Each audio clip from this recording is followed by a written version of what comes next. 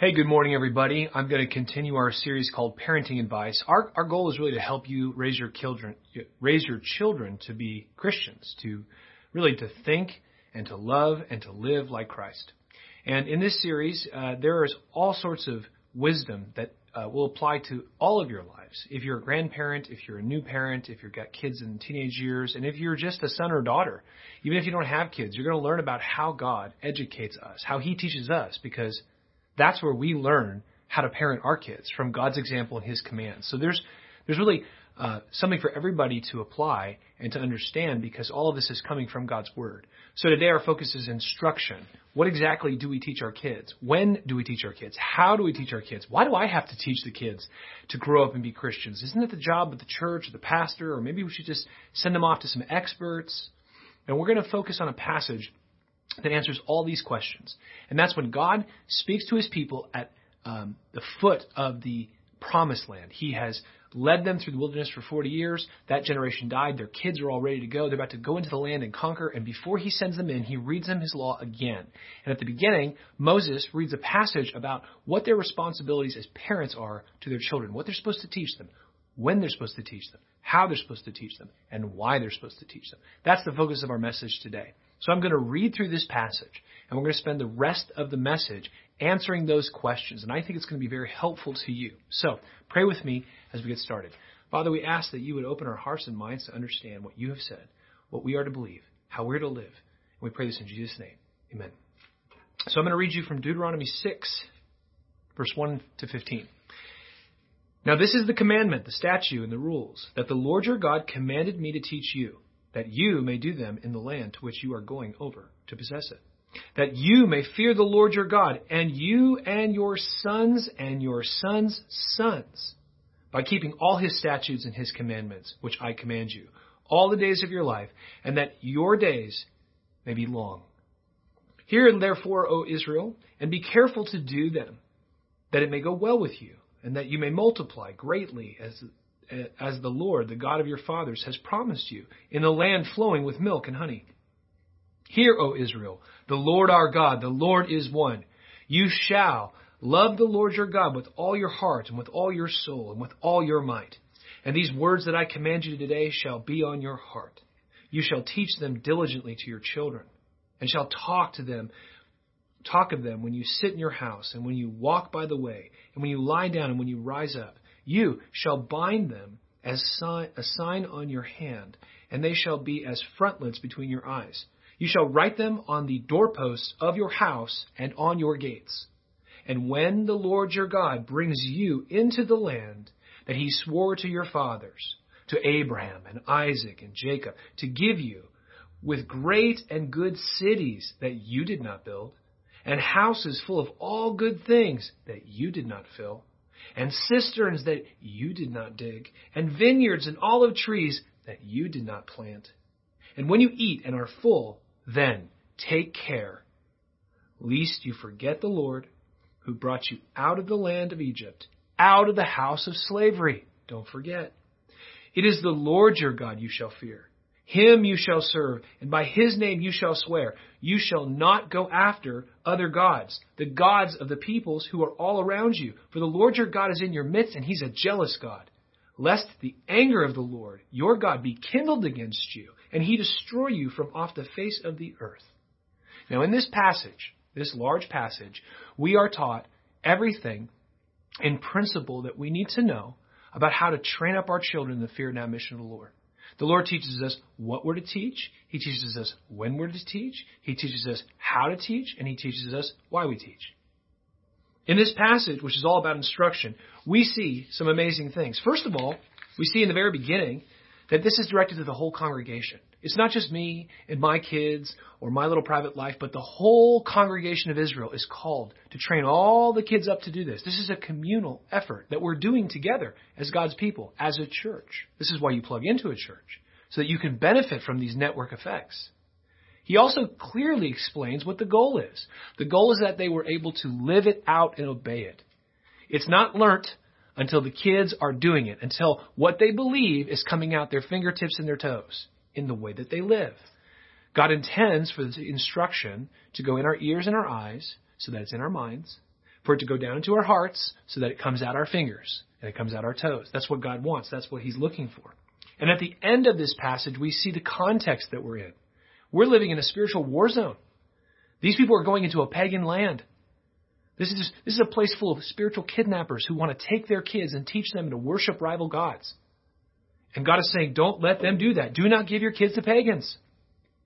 And today, we live in the same world. We live in a hostile, anti-Christian culture that wants to steal your kids and teach them to worship other gods. So don't give your kids to the Romans. Don't give your kids to Caesar. These are big stakes. This is a tough job. Raising kids to think and live and love Christianly, that's a lot of work. And this is primarily the responsibility of fathers. This is what God tells us in the New Testament. In Ephesians 6, it says, "Fathers, do not provoke your children to wrath, but bring them up in the training and admonition of the Lord." Literally, pour into them a Christian culture. Teach and instruct and correct and rebuke and model and explain and create an environment in which they grow up so that in every way they live Christianly. Now, that's a big task, and it'd be daunting for anyone. But we have to hold on to God's promises, because God has made, throughout the Scriptures, great promises to us as parents, and we hold fast to these promises. Some of these promises I'm going to read to you right now have really encouraged me when I felt incompetent, when I felt like a failure, when I felt and I feel like I should quit. For example, you may hear some of the things that we're going to be looking at today in this message and think, I don't know how to do this. I don't have the strength. I can't do this. I'm not good enough. I want to remind you of God's promise to you. Isaiah 41:10. "Fear not, for I am with you. The most amazing Father in the world is with you and will help you. I will help you, strengthen you, and I will help you. I will uphold you with my righteous right hand." God is promising to strengthen you when you're weak, to help you when you need help, and to uphold or sustain you as you're parenting your kids up to adulthood. That's a great promise. Hold on to that. You may be thinking, yeah, but what about the future? What about the world my kids moving in? What if it's all in vain? But the Lord makes promises to us, beautiful promises, as we walk with him in faith, as we fulfill our part of the covenant. And notice what he says in Psalm 103. He says, "But the mercy of the Lord is from everlasting to everlasting on those who fear him, and his righteousness to the children's children." He's making a promise to your children's children, to such as keep his covenant, and those who remember his commandments to do them. The Lord is saying that if you keep your part of the covenant, I will be faithful to you and your children's children. I intend to save not just you, but generations to come. Now, our part of the covenant is to walk in faith, and we're going to talk about what that looks like today. Now, to the kids that are watching this video, God has made incredible promises to you. But the primary command of children is obey and honor your parents, because when you do that, you will live long in the land. You'll be blessed. Your parents' instruction, according to Proverbs, is more valuable than gold. It's more precious than silver. In Proverbs, it says, listening to your parents' instruction is your life. Your quality of life, your happiness in life, your length of life is something tied to the instruction of your parents. So, be good sons and daughters and obey.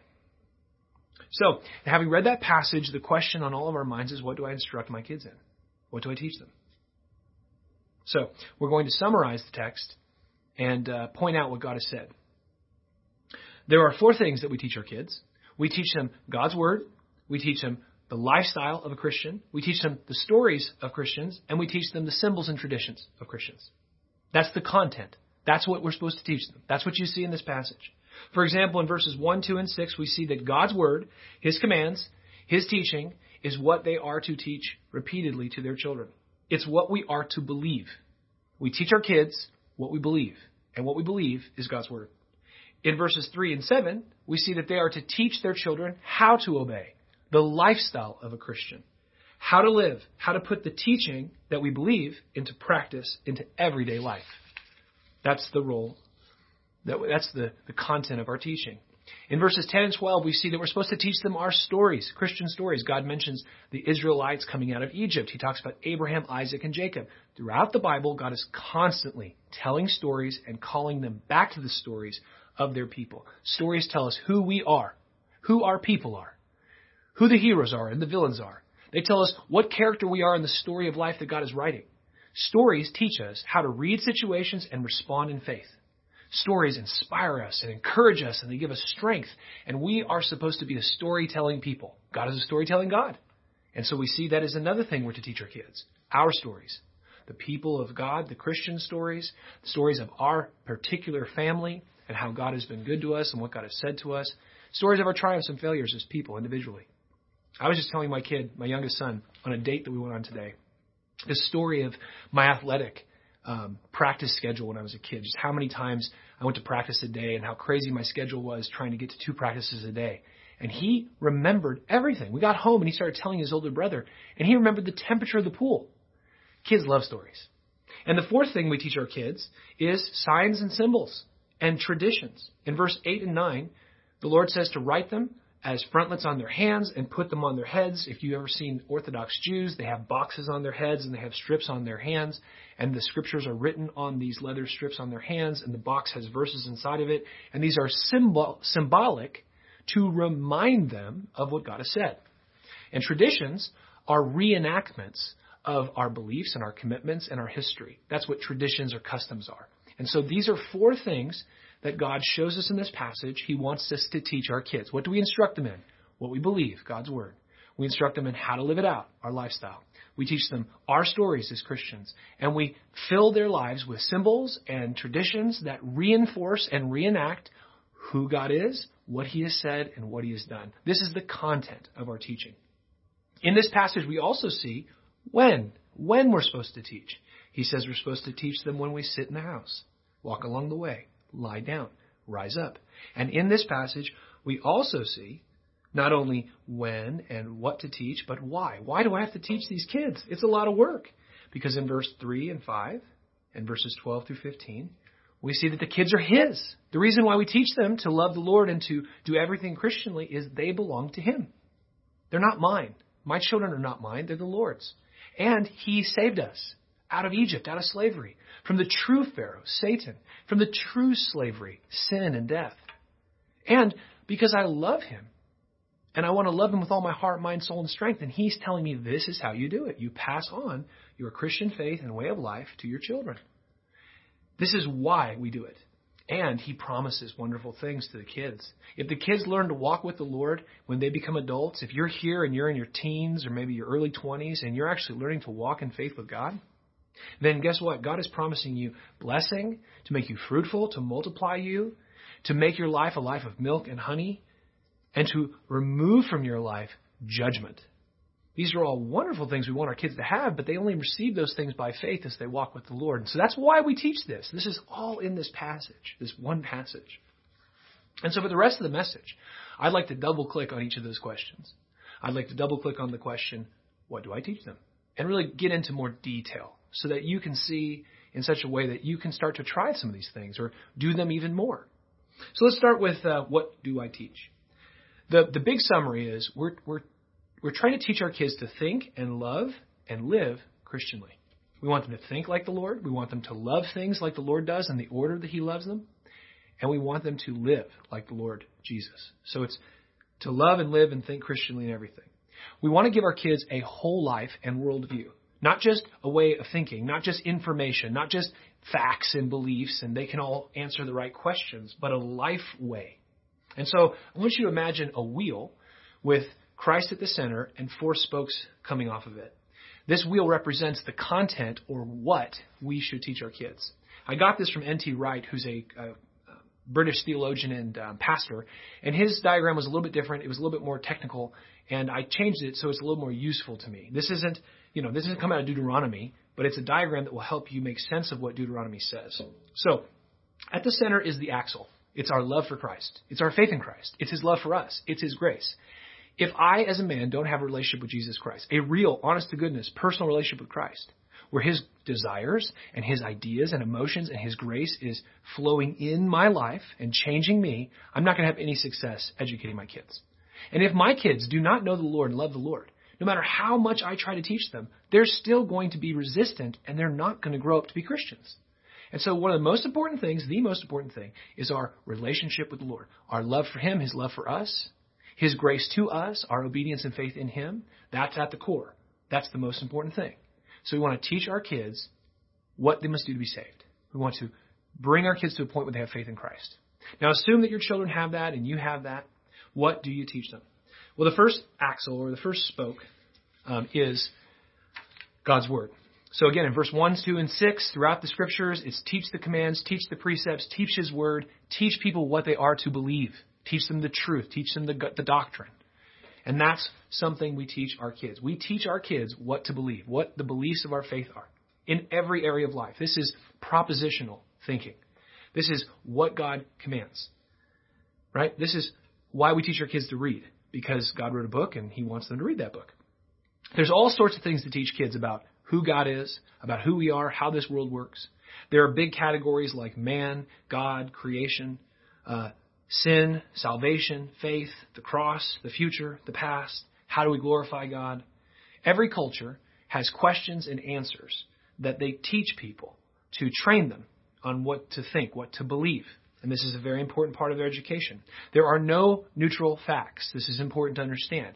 All facts must be taught, as Christians, must be taught in their relationship to God. There is no neutral facts. Everything that God talks about, everything that God speaks of in the Scriptures, we want to teach our kids to understand it biblically. So what does the Bible say about creation? History, math, science, economics. In the case of economics, it's very simple. The fundamental biblical teaching on economics is do not steal. It's in the Ten Commandments. And if man believed what God says about economics, do not steal, okay, 99% of our economic problems will be gone. No more debasing of our currency and inflation, right? No more foreign wars to try to steal people's oil or colonization in the 17 and 1800s, right? You wouldn't have the smash and grabs in Target. You wouldn't have to spend so much money on the cops because people stopped stealing from one another, right? You wouldn't have massive taxation, which is basically government theft. All of these problems would evaporate if we really believed what God has said about economics, which is do not steal. Now, that's not all He said, but that's just one beautiful little verse. And so as our kids learn to think about all these things Christianly, as they learn the relationship between every fact and every truth and every body of knowledge, its relationship to God, they're beginning to see things the way God sees them. They're beginning to see Christianly. We also want to teach our kids what the Bible says about all the major topics that they're going to be dealing with over and over again. So, do your kids know what to believe about goals in life? What are valid and not? What the right definition of success is, right? Or what about attitudes? Do your kids know what an attitude is? What God says about attitudes? What He says it is, how it works, what attitudes you should have, what attitudes you should not have, right? Or do your kids know what the Bible says about authority, how to use it, how to follow it, even if it's a bad leader? Would your kids know what the different kinds of people are in the world? There are different types of people. How do you relate to people? What are the ways that we relate to people? And then what does the Bible say about work and words and money and trouble, justice, nature, dating, clothing, sickness? I mean, I could just list off topics. We want to teach our kids what God's Word says about every area of life so that they know and they can say what we believe. But that's not enough. Just knowing and saying is not enough. It's not just a test that you get the right answer on a piece of paper. But you have to learn how to do what you believe. That's lifestyle. That's the second spoke. So in verses 3 and 7, we see that God is telling them, teach them how to do it. This is all about how you conduct yourself. This is the nitty-gritty. This is where you teach your kids how to live their lives. How do they greet people? How do they answer the phone? How do they eat dinner? How do they get dressed? How do they express themselves? How do they pray? When do they pray? What do they pray? How do they work? And when do you rest? And how do you rest? And what do you do in this situation? And what would be appropriate here, right? You teach your kids how to go to the grocery store and not flip out if they don't get something they want. How to drive, right? How to pump gas. Eventually how to pay their taxes. How to do mathematics. And you teach them how to endure hardship like a Christian. You teach them how to ask for forgiveness and clear up a relationship when they have wronged somebody. You teach them how to look at situations and find ways to be kind and useful to other people. And you're showing them how to do everything they believe as a Christian. That's the second spoke. The third spoke you see in this passage that God wants you to teach your kids is stories. Stories are powerful in shaping people. They are the way that we find out who our people are. Right? We tell stories of our people. Right? This world is full of stories. Stories inspire me and they warn me and they explain to me. They tell me what my relationship is to others, what my relationship to God is, who the heroes and the villains are, who my enemies are. Stories tell me what I should do. And so as Christians, we want our kids to be saturated in stories about our great God and our people. So there's Bible stories that we want to be reading to our children regularly, systematically, so that they remember these stories in every detail. And then there's, of course, stories of our people, Christian history. You have, like, the apostles. You have, Robert Mueller, William Wilberforce, John Knox, Martin Luther, John Calvin, Brother Yun, Corrie ten Boom. I mean, there's so many wonderful stories about our people going through crazy things, trusting God and Him coming through. And we want to tell those stories. There are fictional stories like The Lord of the Rings or Chronicles of Narnia. And these stories capture the imagination of children, and they help them to see the world in a different way. They illustrate through the lives of the characters how you are to respond in different situations. And so we like to show movies in my family. I like to pick certain films to play for my boys. There's storytelling through reading. There's storytelling through watching. There's storytelling through singing. But we want to immerse our kids in stories of our people and our God, our family.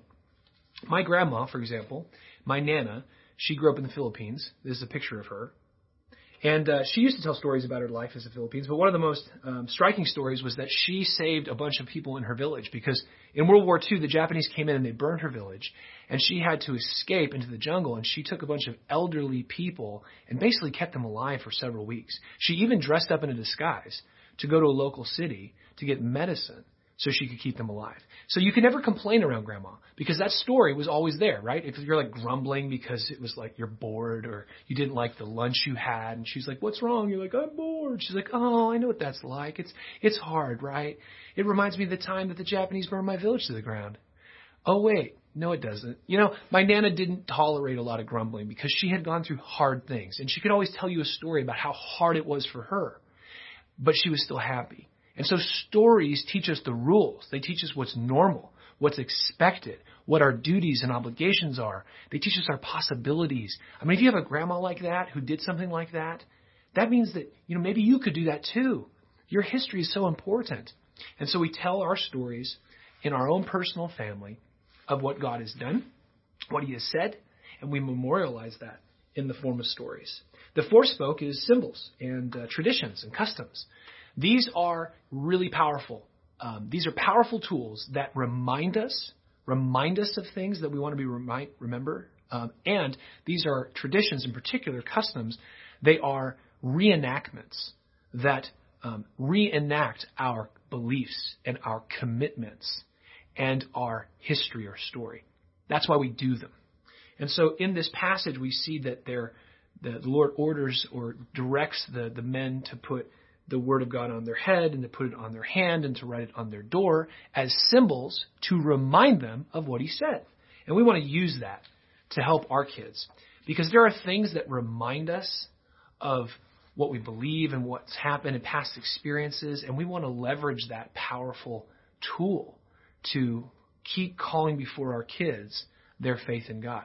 I don't know if you've ever had a smell or maybe a meal or even a place where when you smell it or taste it or go there, it just brings you right back, to when you were a kid. And that's the power of symbol and tradition. For example, have you ever seen the film Ratatouille? It's kind of a fun one. This angry food critic in France goes to a restaurant to shut it down. He's waiting to write just a horrible review, and they bring him this peasant dish called ratatouille. It turns out that when he was a little boy and he would scrape his elbow or have a bad day, his mama would make him ratatouille. And this grumpy little boy would be happy again. And now he's an old man and he's real grumpy and he's real cold-hearted and he sits down to destroy this restaurant's reputation and they bring him out this childhood dish. That bite brought him all the way back to his childhood. And that's what symbols do for us. They're like hyperlinks that click back to something else. They remind us. And so we want to use symbols and we want to use traditions to reinforce our faith, our beliefs, and our lifestyle. And you see these all over cultures. I mean, every culture has traditions and symbols, of course. Our culture does as well. Like we have wedding rings and we have flags and statues. In 2020, the mask and the MAGA hat. Those were powerful symbols that had political meaning. You have symbols of patriotism, like fireworks on the 4th of July. Why are we doing that? Or the Pledge of Allegiance, or standing and removing your hat for the national anthem. Why do we do that? Because it is a reenactment of what we believe and what we value, right? That's what it is. It's shaping us as a people. We have Christmas trees and nativity scenes, Easter eggs. Why do we give flowers and candy on Valentine's Day?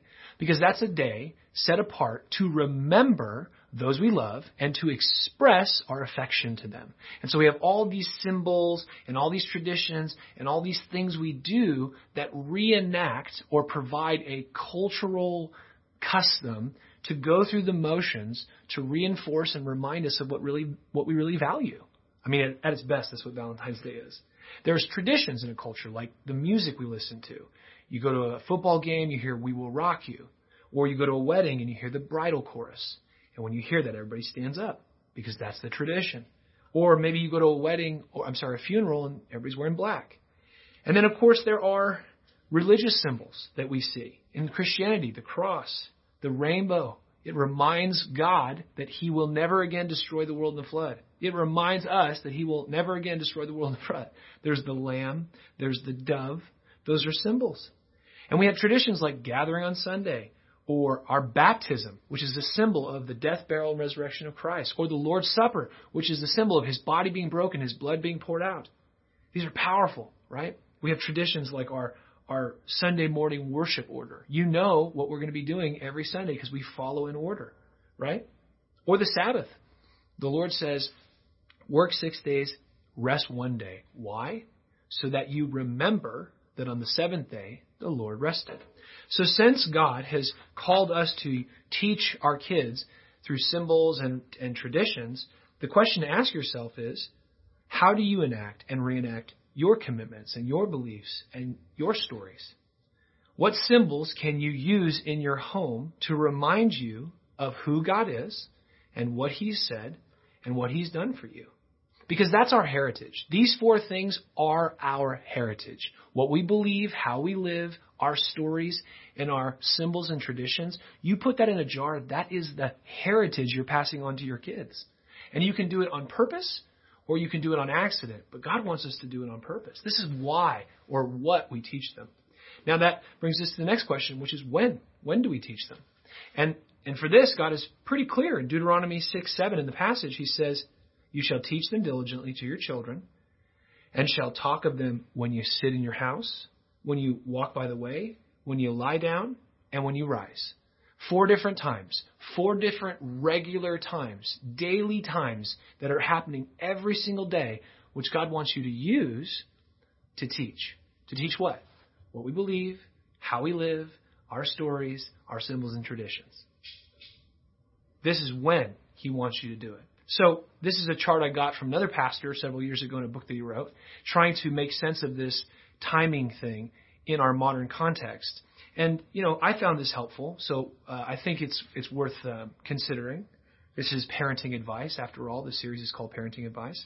So what exactly does God mean by sitting in your house? Well, it's like meal times, breakfast, lunch, dinner, when you're gathered around the table or when you're sitting in the living room. It's a formal time for discussion where you're actually teaching them what God says.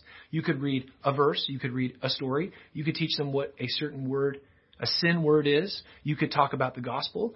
You could read them through a book in the New Testament. You could simply ask them how their day was going and instruct them in that.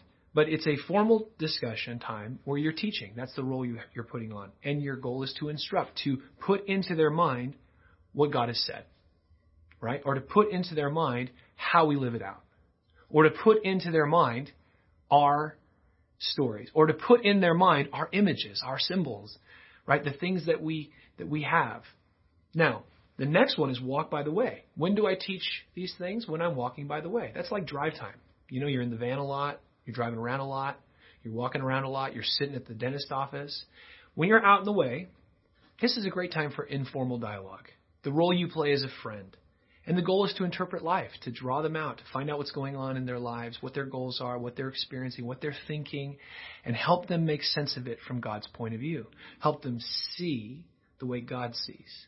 Help them understand what God loves so that they can live the way God likes. That's what you're doing in these situations. The content is what we believe, God's word, his teaching on every area of life. The content is learning how to put it into practice. The content are the stories of what God has said, what God has done, and how we put it into practice. That's the content. But when we do it is when we're at the house, when we're walking along the way, when we lie down. That's bedtime. And kids don't like to go to bed, especially little ones. And so it's great because they're willing to sit there and snuggle and talk. The goal here is intimate conversation. You want to find out what's on their heart. You want to share with them your heart, your love for them, your like for them. Your goal is to be a counselor. That's the role you have. And the goal is to build intimacy. You get in the bed, maybe you read a little story that's short, you talk, you giggle, you let them talk about their day, you let them ask questions. You ask them questions. I picked up questions over the years that are more intimate heart questions. Some of the questions that I'll ask are, is there anything that you want to tell me that you lately, but you just don't know how? Or have you been hurt by anybody lately? Has anybody hurt you lately and you're still, it still hurts? Because that's about relationships and clearing them up. Is there anything you have, a goal, something you really hope for, or looking forward to, or you want that you'd like me to know about? And that's just about what they're after and they desire. Maybe you talk about the day, talk about tomorrow. You just snuggle and make, funny sounds. But what it is this time of intimacy. And then there's the morning when you rise up, the morning time. This is a time for encouraging your kids, coaching them, instilling purpose, telling them why are we going to school and why are we going to work and why do we get dressed and brush our teeth and why do we have to be at the dinner table at 7:30 and why do we do things this way and why do I have to, write out the problem in my math and why are we doing this tonight with these people and why is this we're explaining why and what the day is going to hold, and we're encouraging them and we're telling them we believe in them and they can do it, and we're giving them purpose as we encourage them to go out in the day. And what we're teaching them, again, is what God says, how we're to live it out, stories of God saying it and us living it out, and symbols and traditions that will help remember and reenact what God has said, what he has done, and how we live it out. This is when we teach. Now, there's the regular rhythms of life, which is when you wake up, when you go to bed, when you go along the way, and when you're at home. You want to have a regular frequency of instructing your kids. Okay? There should be no problem with that. As parents, that should be a normal part of the relationship. The kids should expect that to happen. Kids, you should obey mom and dad when they do that. It shouldn't be grumbling or complaining or refusing to listen. But understand that God is teaching you through your parents. That's the key. Predictable times of diligent teaching. But there are also these kind of special moments, these teachable moments where God brings. And they're like flashing lights saying, this is a great time to teach from God. And oftentimes as parents, we try to rescue our kids and save them from these moments. But instead of rescuing them, we need to redeem these moments. So here are some examples. Painful things, pressures in their life, problems that they're facing, plans that are failing or plans they can't seem to pull together, or plans they want to have. And they're really interested in listening to you explain how to get those plans in a good way. Or maybe people. There's people they're having a hard time with.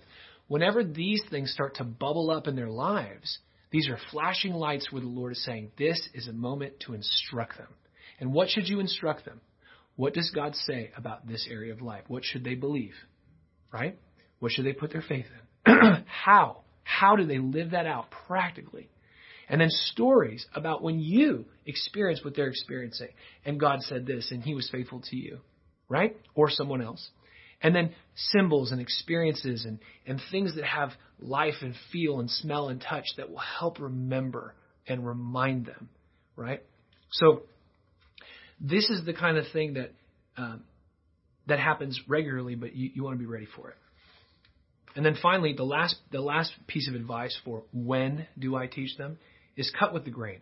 Kids, they grow and mature at kind of a predictable way. When they're little bitties, like infants to elementary school, they're all about what? What do I do? What do I say? What is it that we have to do? They're great at memorization and imitation and role play. They love to do symbols and stories and songs. They like to know facts. They like to know details. They like to know the what's about life. They're not good at anything. They don't know how to do it. They're not good at how to brush their teeth. They're not good at, they're not good at eating. But they know generally what to do. Then when they get to the middle school years, they're all about why. They're argumentative. They want to know, why do we have to do this? And they want to know why, how things work, how things tick. Why? And so we want to lean in and we want to teach them why, what God says about why. And then when they get to their older years in high school, now it's all about how. They want to know how to do it well. They know what God says, and they know why we're supposed to do it and why things happen. But now they want to learn how to comport themselves well, how to do these things well, how to communicate well, how to dress well, how to relate well, how to work well, how to be an adult well. And this is cutting with the grain. When you know this is the natural progression of kids, then the way that you instruct them, it adjusts. The last one is, how do I teach them? And for how do I teach them, I have just two points. The first is diligently. The Bible says that God is going to grow up your kids, that He's going to work in them, that He's going to protect them, that He's going to raise them and mature them and bless them as you parent in faith. But faith means diligent parenting. And in the process, in this passage, we see it says, and these words that I command you today shall be on your heart, and you shall teach them diligently to your children. If you're the kind of person that says, this is too complicated, I don't need to do that. That's not a big deal. My parents didn't do that. Then what you're really saying is God's going to do it all. I don't have to do anything. That's not faith. That's presumption. That's arrogance. And you will not inherit those promises because you're not doing your part. Your part is in faith to receive it, but you're not receiving it in faith because you're not being diligent. And on the other side, the other ditch, it's, I've got to make sure I don't screw this up, and I've got to make sure that I'm doing it all good because it depends on me. It's all about me. And that's also not faith. You do your best, but you don't trust in your best. You have to parent in faith. And in this case, that means diligence.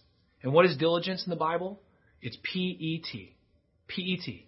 Persistence, energetic, and thorough. God has told you to diligently teach your children. That means you're persistent. You don't quit. You don't give up. You don't get upset. You don't say, they're junior high school kids now and they kind of have attitudes, so I'm just going to let them do what they want. Or, they're in high school, or they're out of high school and it's their life now and I'm done. Right? That's not persistent. You're not persisting. You need to persist. That's diligence and that's faith. God says, do you trust me? You say, yes. He says, great. Obey me. You're like, great. What do I do? He's like, diligently teach them. You're like, okay, what's that mean? He's like, be persistent. You're like, yeah, but I'm kind of done now. That's not faith. And you can't look forward to the promises of God if you do not exercise faith. It's by faith that we stand. It's by faith that we live. The righteous will live by faith. We inherit it by faith. It's all by faith. And faith looks like diligent parenting when it comes to these promises. So you're persistent, you're energetic, you give it your best for as long as it takes. And when you run down to nothing, to empty, you keep going because He will strengthen you and help you and uphold you with His righteous right hand. Persistent, energetic, and thorough. That means you do it all the way. You push it all the way into every crack and corner. You're constantly instructing and teaching and modeling and storytelling. And you're thorough. You're working through things systematically, step by step. And you do your best. And as you do that diligently, you are parenting in faith. And then you can look forward to the faithfulness of God to bless you. You won't fall into one of those two ditches. The second thing we want to do, how do I teach them all these things? I know when, I know what, but how? How do I do it? Is show them how. This is really important. Show them how. In the same passage it says, and these words that I command you today shall be on your heart. First, I have to love God with all my heart, mind, soul, and strength. Then I can show my son how. First, I have to remove the plank from my eye. Then I can remove the speck from his eye. I can't pass on what I don't have. I can't teach what I don't know. And so, if I want my children to honor and obey me as their father, to honor and obey their mother, I need to show them how, in the way that I honor and obey my leaders. If I want my kids to be humble and teachable, then I need to show them how, in the way that I open my life up for advice and where I put myself last and where I let other people go first. I need to explain what I'm doing and why I'm doing it. This is how I am humble. This is how I humble myself, because God says, humble yourselves, therefore, under God's mighty hand, that He may lift you up in due time. That's in 1 Peter chapter 5. And so I tell them what I believe because of God's word. I show them what it looks like in this case, my lifestyle. I tell them a story about how I humbled myself and God exalted me. And I even tell them a story about when I exalted myself and God humbled me. I have a cut on my eye right here. It was a punishment from the Lord. split my eye open, blood all over my face, because just moments before I had exalted myself in just incredibly stupid pride. And then God, He gave me a symbol that I will not forget. That's a symbol. And that's powerful. That begins to shape my kids. So I have to show them how. If I want them to be quick to confess and forgive, I show them how. If I want them to be punctual, patient, to value people, not quick to judge, show them how. This is how you teach your children. You show them how. So, what do we teach them? What do we teach them? We teach them what we believe through God's Word, how to live it out in our lifestyles. We teach them our stories, and we teach them our symbols and our traditions. When do we teach them? When we get up and when we lie down, when we sit in the house and when we go along the way. When there are teachable moments that we take advantage of. How do we teach them? We show them how. And we teach them diligently. And when we do these things, this is training and instructing our kids in the way of the Lord. This is how they come to see as God sees and love what God loves and live the way God likes. And then they get the blessing. The blessing is a fruitful life. The blessing is lands of milk and honey. The blessing is the favor of the Lord. The blessing is removal of the wrath of God. So I think there's things that you could apply. Let's look at some next steps. Your next step today could be that I'm going to work on when I teach my kids. I realize I don't have a regular rhythm. Or maybe it's I'm going to work on what I teach my kids. Or maybe you're going to work on how you teach your kids. You want to show them how. Or you need to be a little more diligent, a little more persistent, energetic, and thorough.